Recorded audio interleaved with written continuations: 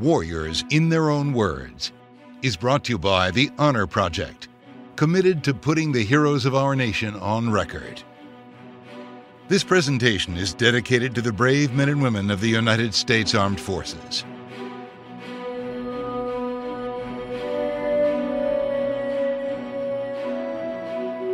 John C. Muir was a decorated combat veteran of the Vietnam War. He hailed from 4 generations of men and women who served in distinguished military service. He was also cousin to John Muir, the famous naturalist and conservationist, who has been called the father of America's national parks. In 1965, John Muir volunteered for the U.S. Marine Corps and was sent to Vietnam. We interviewed him in 1994, and he was an excellent storyteller who delivered powerful words about fighting the war and returning home. I was with Echo Company, 2nd Battalion, 1st Marines. My MOS was 0311, which is Basic Marine Corps Rifleman, which is a good definition of the bottom of the pile. What are your impressions of basic training, maybe juxtaposing the times of the day, the time you went in, and the 60s? What was that all about for you? Well, first of all, in juxtaposing the basic training regimen with the 60s, it probably doesn't really work in this instance because I went to basic training in September of 1965. And at that time, most of the country was either unaware of the war in Vietnam or totally behind it. There was no real significant anti-war movement per se at that time. The beginnings of the student unrest were starting to be felt, but they were really talking about other subjects other than the war. It wasn't until a little later on that the war became one of their primary focuses. And I come from a military family anyway. As a matter of fact, the second day I was in boot camp, my uncle was killed in Vietnam. He was the battalion commander of 3rd Battalion, 3rd Marines, and a lieutenant colonel. And at the time, he was the highest ranking American that had been killed in Vietnam. And that was the beginnings of my education as to the reality of the war, as opposed to my perceptions of this big adventure that I wanted to be involved in. Because as a youngster, as a teenager, I think pretty typical of most of the people of my age, we viewed both World War II and Korea as more of an adventure. We didn't have a real grasp of what the reality of the war had been. And I think that's true of every war.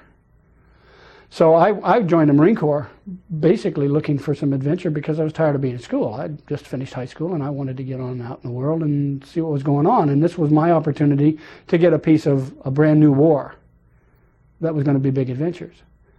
And then the second day of boot camp, I get the word that my uncle had been killed, and suddenly it didn't seem quite so adventurous anymore.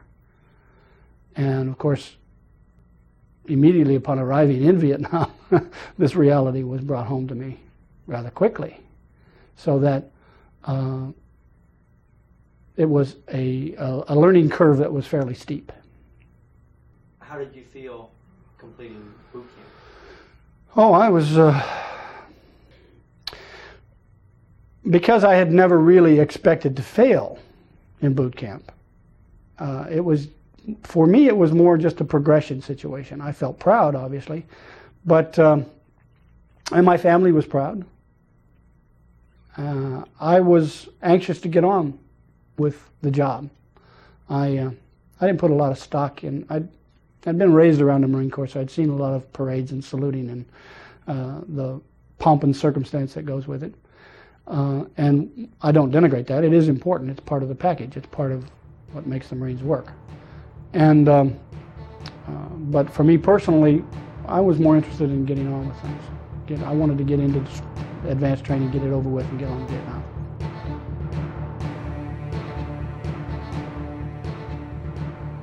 When I arrived in Vietnam, I joined a company that was already in place. Like most people, except for the 3rd Marine Amphibious Brigade that landed in Da Nang in '65, most of the people that went to Vietnam joined a unit that was already in place. And so I had been assigned to Echo 2-1 and arrived right at the height of Operation Harvest Moon, which was a large operation. And I got plopped down right in the middle of that. And had been led to believe that there were, you know, for better or worse, I had been taught that we were now in a new age of warfare, that you know, it was a more technological warfare. We needed more technological training, and even the infantry was supposedly a lot more technologically advanced than it had been in previous wars. And yet the first under fire command that I received was fix bayonets. And I'm thinking, wait a minute, we're in the wrong war here. I've been dropped down into the wrong place. I'm not supposed to be fixing bayonets. And that's exactly what happened. That was my first under fire experience, was fix bayonets. And go down this trench line, because Fox Company had been ambushed in the middle of this big trench situation and just chewed to pieces. And it was also the first experience that we had, all of us had, with the idea that the American government was not being completely forthcoming with the facts. Fox Company 2-1 in the late stages of Harvest Moon was reduced down to a non-functioning company. They had lost everybody but about half a dozen effectives. They were just chewed up completely. They were so badly beat up that they formed the first combined action company. They put them out in the village because they weren't really a functioning Marine Corps infantry company anymore. And yet the American government and the American people were never told this. They never heard that. As a matter of fact, it wasn't until 5 months later, when we got chewed up on the DMZ, that we were the first company that the American government officially listed as having sustained heavy casualties. And we lost about 50%. And but we knew that to be a lie, because we'd seen Fox Company get chewed up. So we began to understand right away that some of the rules of morality were being suspended. That the American people were being, if not lied to, at least, you know, the truth was being diverted somewhere between here and the Potomac River. And that was a real eye-opener for us. And began to develop the attitude of them against us. And as time went by, that them against us attitude reduced itself down to that one company. And the them was everybody else, including the rest of the Marine Corps, the Navy, the Army, the ARVN, not just the VC and the NVA. It was everybody else. We felt threatened by everybody. And so we insulated ourselves. And in some ways it made us a better, more cohesive fighting unit, but it didn't make us easy to get along with. And my company spent most of the time that I was there operating independently. We didn't do a lot of operations with the rest of the battalion. We didn't do, you know, we moved from place to place and joined in with other companies and other battalions. And basically we had the fireman role. When somebody would get into big trouble, they'd pull us out and throw us into the middle of it. And again, that part of that fed that attitude of insulation. That it then became a company level war. And we thought of it that way, and we fought it that way. The squads and the platoons took on much greater importance than we had been expected, you know, much greater importance than we had been trained for and led to believe was going to happen. And so it became a real small unit war for us right then. What was Harvest Moon? Harvest Moon was an operation against an NVA. It was supposed to be an operation against an NVA company. It turned out to be a regiment. Bad intelligence. All of the operations that we went on had names. I mean, they all, you know, had Harvest Moon, New York. We went through a whole period of states there for a while: New York, Texas, Oregon. Then we went to Operation Prairie, Operation Hastings. You know, all of these. You know, they either had a name when they developed them, or else developed a name after the fact. So it wasn't part of a sustained campaign. Harvest Moon, it had a beginning and an end. Well, yeah, it was. You know, it wasn't like the Rolling Thunder or Linebacker. No. Yeah, it was a short duration, specific operation.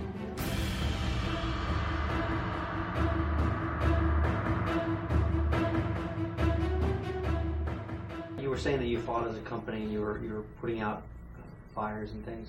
What types of missions were you asked to do at first, and how did they perhaps evolve into missions you were doing later?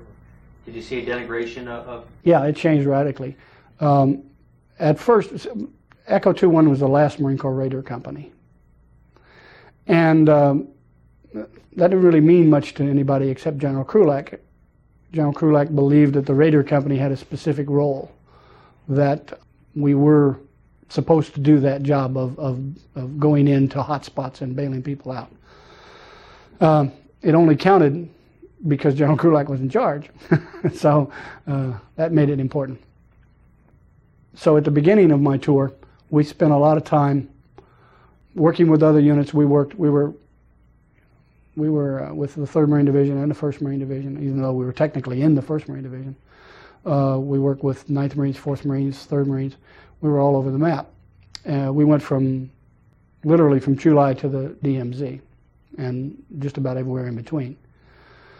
Then we did a lot of the search and destroy type function. We pretty much on our own, in between trouble spots, we were pretty much on our own to go out, see if we could find bad guys and hurt them. We had a very aggressive company commander, a Naval Academy graduate named Thomas M. Pratt III, who believed very strongly that our purpose was to find enemy troops and see how much hurt we could lay on them. And we were pretty good at it. We'd been working that regimen pretty hard for 4 or 5 months, and they decided to give us a break and send us up to a little Air Force outpost, radar outpost up on a DMZ at a place called Dong Ha, which was a very lonely little outpost that was protected by one company of Marines on a rotation basis, and it was like a little bit of in-country R&R. It was a very quiet little corner, backwater, that nothing much was going on. And they would send a company up there one at a time to get a little rest. And they decided that we deserved our little rest period, so they sent us up to Dong Ha to get a couple of weeks of rest. And it was during that period that the North Vietnamese decided to send two divisions across the DMZ, which we were the only force there. And so they came across, and we went out and met them, and this was at the beginning of July, over the July 4th holiday, interestingly, 1966, when we started off with one company against 2 NVA divisions, and in 4 days there was a regiment up there with us, and in 6 days the whole 1st Marine Division was there. So it grew from, I mean, it grew into a major battle real fast. But we had to hold them off for those 4 days until the rest of the regiment got there. And so we got beat up real bad.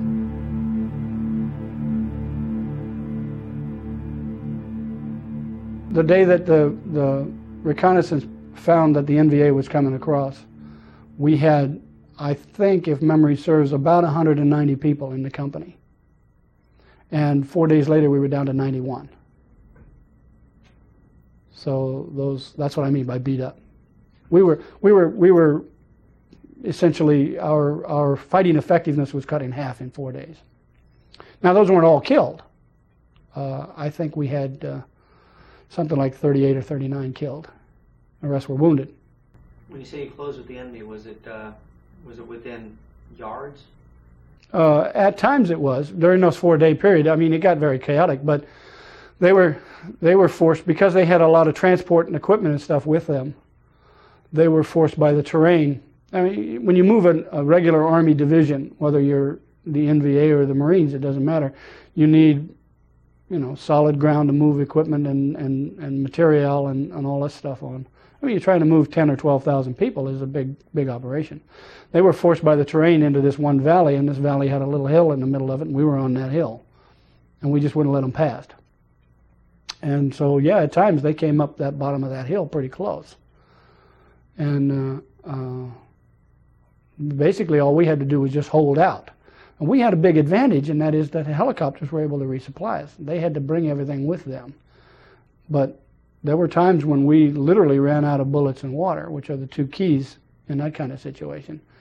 But the helicopters did a magnificent job of getting in there under extremely dangerous conditions and dropping off water, ammunition.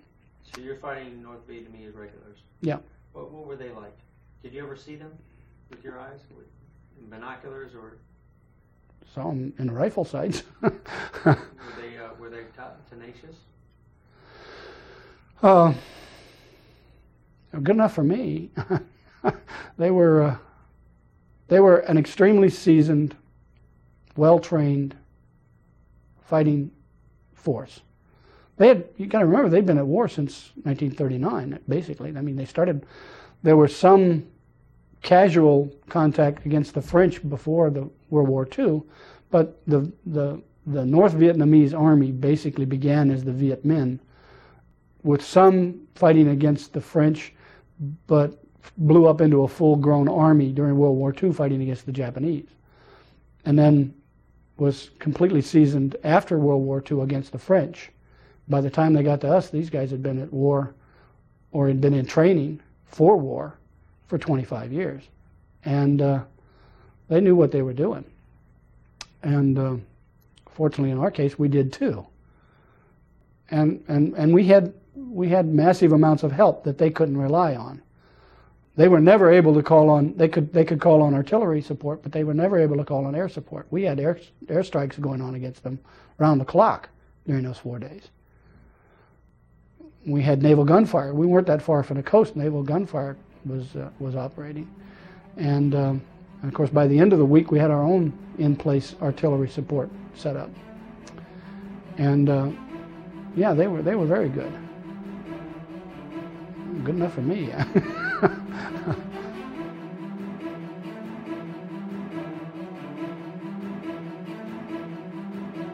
And this particular battle was more like a regular World War II type set piece battle.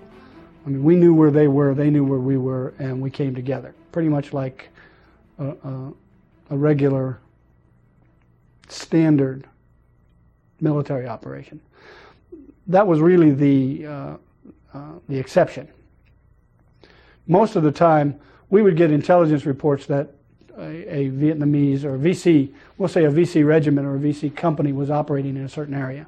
We would go into that area, live in the field, try to interdict their movement routes, try to disrupt their behavior in such a way as to cause them to either feel like they were trapped or feel like they could. We would often send out a squad or a platoon to try to entice them into attacking us, thinking that they had a superior position on us. And then we would come in after that, baiting the trap. We would use blocking forces to try to interdict their communications and supply routes. Most people, when they think of the VC, they think of, you know, little ragtag, independent, almost individuals fighting this guerrilla campaign. But in point of fact, the VC were extremely well organized. They had a regular chain of command, and they had written communications. You know, they had they didn't move without, just like the American military, they didn't move without regular written orders that came down the chain. They were extremely well organized, and we tried to disrupt that organization. We would try to break up that communication, which is vital to any military force. Because you can't really operate, I know it's romantic to think that you could go off by yourself and fight against the invading horde, but you can't really do that. You need that communications, and you need to be told where to go and when to go. And that's what we tried to do. And of course, we would try to pocket them. We would try to back them into corners and force them to fight. Most of the time we spent chasing them because they didn't want to fight us. That wasn't their job. That wasn't what they were supposed to do. They weren't cowards. But their tactics dictated that they should only engage when they had an overwhelming opportunity to win that engagement. And that went from firefights to set battles. It didn't make any difference. That was consistent with them. They would only stop and engage when they had overwhelming opportunity to win that particular engagement. So they spent a lot of time trying to fade back into the woodwork, and we spent a lot of time chasing them, trying to keep them from doing that.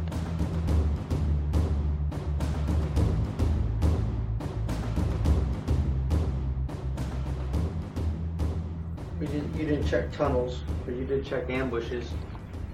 Did those two go hand in hand? Well, we didn't get into a lot of tunneling work because most of the tunnels were, we got in a little bit, but mostly what we did was bunkers more than tunnels. In the area immediately north and west of Saigon, there was an enormous tunnel complex where they used an awful lot of tunnels later on in the war. And so there was a lot of people who had to work those tunnels, which was excruciatingly difficult work. I can't even imagine having to go down into a blackened tunnel and try to find out somebody on there. It's just terrifying. We went up against bunkers. We went up, they were everything from pillboxes, offensively designed bunker situations or reinforced positions, to air raid shelters, basically. People would go and hide in them. And of course, the one constant that we had a big problem with was trying to sort out the people we were there to try to help were the South Vietnamese. And we had no desire or interest in hurting them. But one of the VC's very effective tactics was to hide in amongst the South Vietnamese, which makes it very difficult to pick them out. And that was a consistent problem for us. The government tried a number of different tactics to try to ameliorate this problem. That's where the whole idea of the dislocation of whole populations came in. They would pick up a whole village and move it to a fortified hamlet, is what they refer to it as, and which is basically like taking the good guys and putting them in jail and let the bad guys run free. But they would, even on an individual basis, they would duck down in a bomb shelter along with the family who owned the bomb shelter. So you couldn't just chuck a grenade in there. I mean, the whole purpose of being there was to try to prevent the VC from taking over the country. I mean, we wanted to help the South Vietnamese. We weren't there to kill them. But if the VC is going to hide in amongst them, it makes it a real serious problem. And of course, that was a consistent problem throughout the war. And that I don't think they ever did come up with a reasonable attitude, a reasonable way to deal with that. I mean, it was basically a mistake from word go. I mean, we wanted to fight the North Vietnamese, but we were fighting in South Vietnam. It doesn't make sense on its face. You go to North Vietnam and attack them, you can shoot everybody. They're all bad guys, but we never did go into North Vietnam. I mean, we burnt down South Vietnam in order to try to save it, which is nonsensical on its face. But it seemed sensible at the time. That's the part that's strange. How did the policy of attrition affect you and your unit? You said that you had a commander that just felt like the more you could kill, the better. Well, that was the job. I mean, our job, we had a very simple assignment. We, carry as much ordnance with us as we possibly could, go out and fan out in as much, as large an area as we could, find anybody who was armed, basically, because anybody carrying a gun was on the other side, except for the ARVN, of course. But, go out, see if you can get somebody to shoot at you, and then just shoot the hell out of them. Now, I'm sure you could probably make that into a nice, Pentagon sort of phrase by saying it's a policy of attrition. But, I mean, that's just a fancy handle for war is a policy of taking one side trying to kill the other side. And, I'm sure that General Westmoreland was supposedly quoted as saying, if we kill enough of them, we'll outpace the birth rate. And they won't be able to bring down enough soldiers to do this.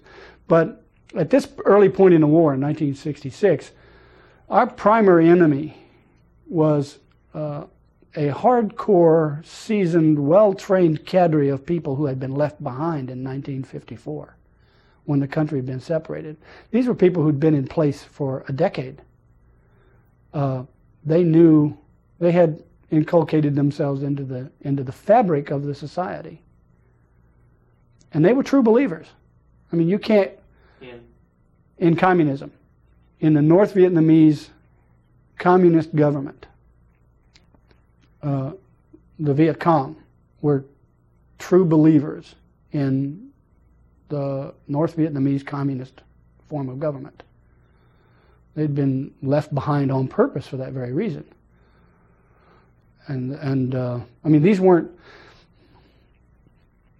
A popular conception nowadays is to look back on these guys and say, well, they were recruiting, popular support from the population there. Their recruiting methods were real simple and direct. They would go into a small village, take the village chief, tie him to a post in the middle of the village square, and they would disembowel him. And while he's dying, they would line everybody else up in the village, and they say, this is what happens to people that we deem are enemies of the people. Now, who wants to be on our side? Well, they had vast numbers of volunteers all of a sudden. I mean, nobody was going to stand there and say, this is the wrong thing to do. Never for any moment forget that the VC were really bad guys. I mean, I fall into the trap myself sometimes of thinking back on those days and saying, well, geez, I mean, Ho Chi Minh was just a nationalist. That may be true, but some of his tactics were terrifying. Of course, some of ours were as well. War is a nasty thing. War is the suspension of rational behavior. They would do crazy things. We would do crazy things. We would suspend rational thought. A bunch of 19-year-old Americans who basically would go crazy every once in a while. That's what happens when you get under fire. You can't think rational thoughts when somebody's shooting at you. I mean, if you get ambushed, there's only three things you can do. You can turn and run, you can drop down in a fetal position and cry for your mommy, or you can attack the ambush. The first two things will get you killed. That's what the ambush is designed to do. It's to kill people who turn and run or drop down and cry for mommy. That's what ambushes do. They kill you. If you want to survive the ambush, you have to suspend rational thought and attack the ambush. It's the craziest thing you can possibly do. It is an insane thing to do. It's the only chance you have of surviving the ambush. You must attack the ambush. Now you take a bunch of 19-year-olds and get them to do that. Now the problem is you've loaded them up, now you got to unload them. Getting them to stop doing that's the problem.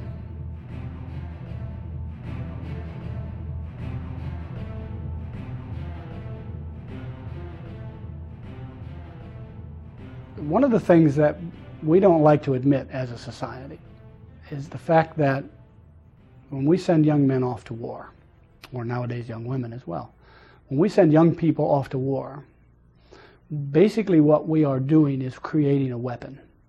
The infantryman is, after all, the most complex weapon system ever made. I know it doesn't sell as many tickets in the Pentagon. It's not a sexy budget item, but the infantryman's what actually gets it done. And it's the most complicated and it takes the most care of any weapon system. When we send young people off to war, we are creating a weapon system. We are loading a weapon. Our job as a society is then to unload that weapon. The one thing in Vietnam we failed at really miserably was unloading the weapon. It's a very serious problem to care for and support the infantrymen in the field. Most weapon systems, you put them in place and just, clean them once in a while, oil them, that's it. The infantryman has to be cared for constantly, 24 hours a day, all the time. He has to be fed. His various human needs have to be looked after. At the same time, you have to keep him primed and ready to do battle. And in that sense, that's what we do as a nation when we send people off to war, is we create this weapon system. We load a weapon and we send it off to do battle. One of the big problems that we had in the Vietnam era was that we created these weapons, we loaded these weapons, and then we did not unload them. We took them right out of the field and dropped them right back down into civilized world with no decompression period, with no retraining period, with no breathing space. And people, in my own case, for instance, I was less than 24 hours from firefight to fireside. I came out of Vietnam and was back here in California in less than 24 hours. And I had no decompression period. I had no, even just breathing space. I got off the airplane at El Toro, and I was still in utilities with Vietnamese dirt on them, with mud all over them. And they wouldn't let me off the base because you're not allowed in the Marine Corps. You're not allowed to go off the base in utilities, or at least you weren't in those days. And I had to go to the PX at El Toro and buy a set of civilian clothes in order to get off the base. Now, in my case, I suppose I had some decompression period because I was still in the Marine Corps, and I was going to remain in the Marine Corps for another 2.5 to 3 years. But a lot of people didn't have that happen. They got out. They not only came back from Vietnam, but they were out of the service in days. They'd come back, get processed out, and boom, they're back in, go find a job, son. Just like that.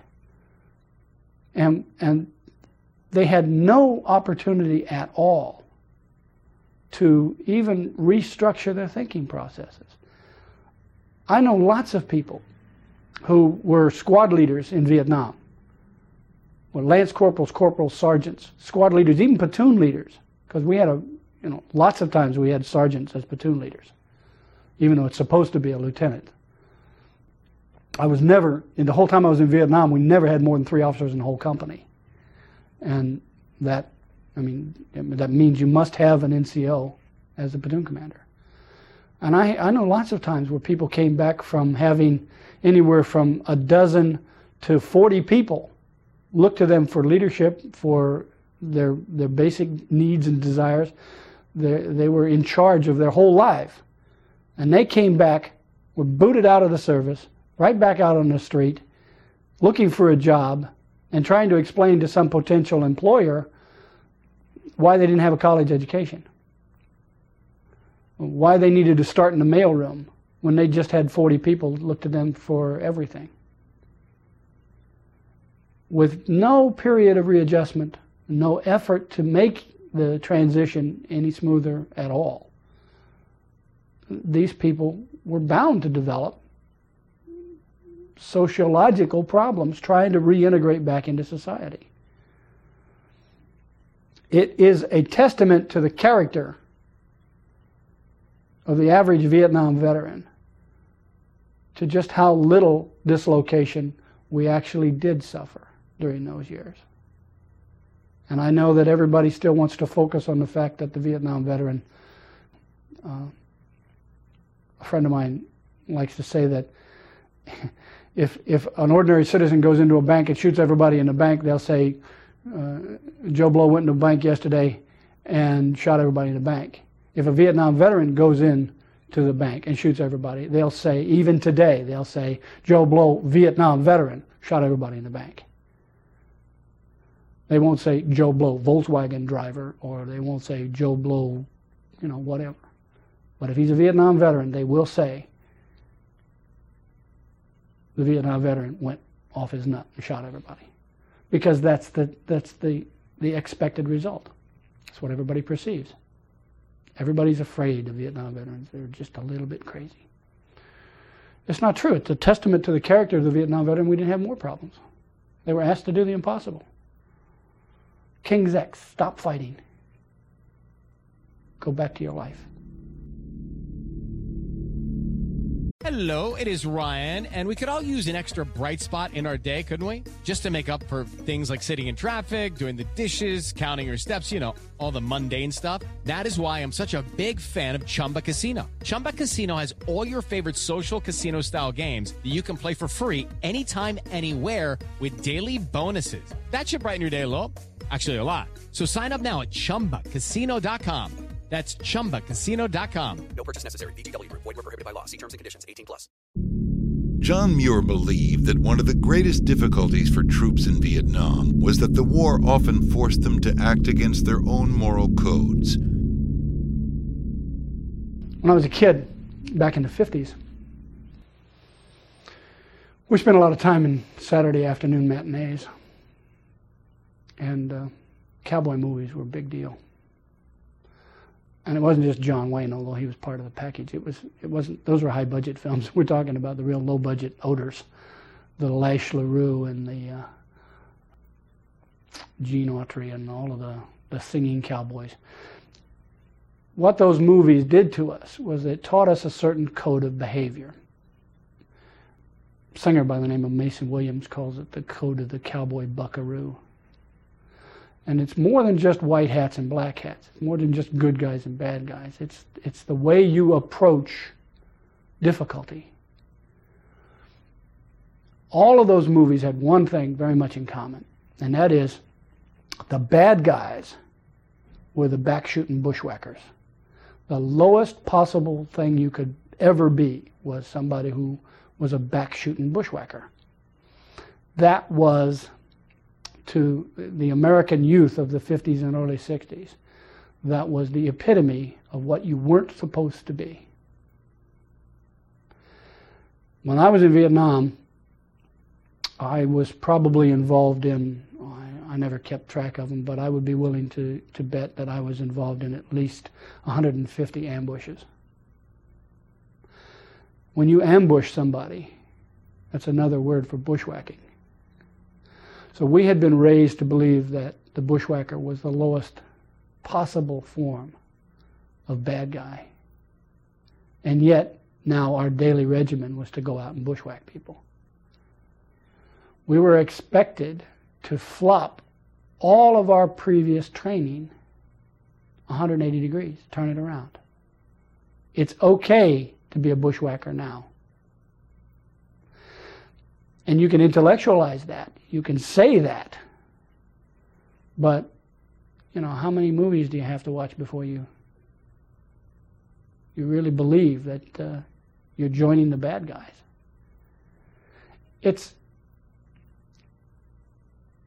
It's not overly dramatic to say that this, in my mind, is one of the key moral issues of the Vietnam War. We were expected to do things that we had been taught were essentially un-American. Now, war is naturally, you know, an immorality. I mean, killing people and destroying people is difficult for any society to do. But even on a deeper plane, we were told to go out and do things that we had spent our entire life being taught were un-American. And then expected to just forget that going about our life. And lots of Vietnam veterans didn't forget it. I'm not sure many of them were able to really encapsulate that, verbalize that. But I believe that that's really one of the root causes of the continuing problems that many Vietnam veterans suffer with, is that essential core of very typically American immorality that we were required to engage in. It is the only view we had. It was the view that we all bought into because we chose to. It was what we wanted to believe. We believed in America, the good. And of course, you know, we run into this problem all the time when we talk about the motivations for Vietnam. The motivations for Vietnam were great. We really did want to save a whole nation of people from being, you know, eaten up by communism. That's on the individual level. On a geopolitical level, I think the motivations were certainly not quite so clear-cut, nor were they so pure. But on an individual basis, most of the people that I served with in Vietnam went to Vietnam partially because of the adventure of going off to war, and partially because, yeah, sure, we'll go help these people out. They're the underdogs. They're being attacked by these big bad guys from the north. Sure, we'll go help them out. That was the individual motivation that got most of the people I served with in Vietnam there. There's nothing wrong with that. A great deal wrong with the methodology we used. You cannot burn down the country to save it. It's the ultimate oxymoron. And that's what Vietnam was. We were fighting a war to try to keep people alive. And it's just, I mean, it's nonsensical on its face. It's silly. We're killing people to save them. Because war is always hard on the passers-by. This whole concept of collateral damage is one of the most obscene terms I've ever heard. give you an example of collateral damage. I was going on an ambush patrol, and we had to get to a specific location because artillery was going to be working that night. Artillery worked every night. It was important that the people at headquarters knew precisely where we were, because hopefully they would then avoid blowing us up with our own artillery. So we needed to get to a specific pre-planned location, and it was getting dark and we had to hurry. We were going down a road, a raised roadway, and a little old man, a very old man, came walking down the middle of this road, leading a water buffalo with a rather long rope coiled up in his hand. The water buffalo, the rope was in the nose ring of the water buffalo. And we were in a staggered column down either side of this road, and the old man was walking down between us. And the farther down this column he got, the more agitated the water buffalo got. Water buffaloes don't have real good vision. They live by their sense of smell, and we smell radically different than anything this water buffalo had ever smelled before. And he's getting more and more agitated. Water buffaloes have a very limited response to things. When they run into something they don't understand, that's what they do. They run into it. They lower their head and they bash into it. I don't know if you've ever seen a full-grown water buffalo run into anything, but you don't want to be whatever it is he runs into. As the water buffalo began to get more and more agitated, the old man began to get more and more tangled up in the rope. And it was obvious that he was beginning to lose control. And we're getting more and more nervous. Now you've got, I think we had about 15 people on this particular patrol. You got 15 extremely well-armed young Americans who are afraid of this water buffalo. The water buffalo begins to snort and drool and throw himself around and get really panic-stricken because he doesn't understand what's going on. You got a little old man who's getting more and more tangled up and is starting to get beat up pretty bad by this water buffalo. The water buffalo gives just the briefest hint that he's ready to charge, and 4 or 5 guys just open up on him. Now everybody takes cover, because it really doesn't matter whether you get shot by an American bullet or somebody else's bullet. Bullets are bullets. And when people start shooting, everybody takes cover. So now we have 15 very frightened young Americans, one very dead water buffalo, and one very dead, very old Vietnamese man. And we don't really know whether or not the old man was killed by the water buffalo stomping him to death, or whether he was killed by one of those stray rounds. But we do know that that water buffalo was going to do us some damage had he gotten loose and attacked. And we weren't about to have a wounded water buffalo. Because if there's one thing you really don't want to have is a pissed off water buffalo that's wounded. And night's falling. We have to get to this one particular place, because otherwise we may get blown up by our own artillery. So what do? You collect all the paperwork from the old man, and you take off. We didn't leave him behind because we were callous and uncaring. We left him behind because we were afraid of getting blown up by our own artillery. We got into a place that night.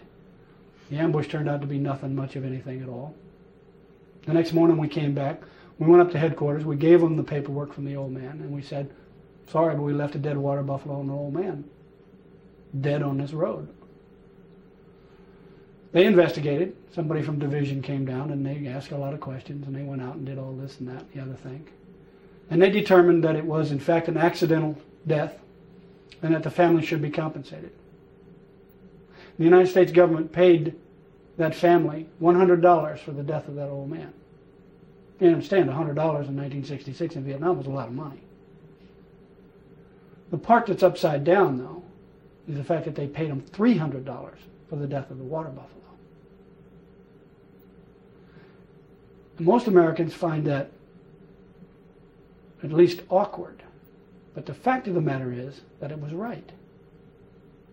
To a peasant family in Vietnam with a war going on all around their ears, the water buffalo was a lot more valuable than that old man. That's collateral damage.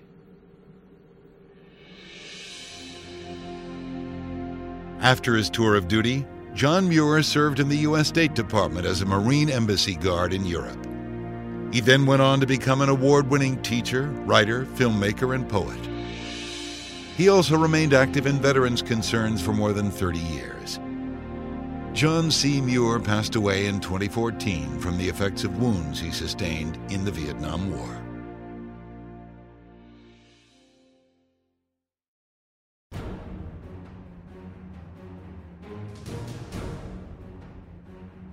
We hope you've enjoyed this presentation of Warriors in Their Own Words. This program was created and produced by The Honor Project, Heroes of Our Nation on Record, narrated by Bill Ratner. This production is copywritten by Heroes of Our Nation on Record, Incorporated. Any unauthorized broadcast, public performance, or copying is a violation of applicable laws.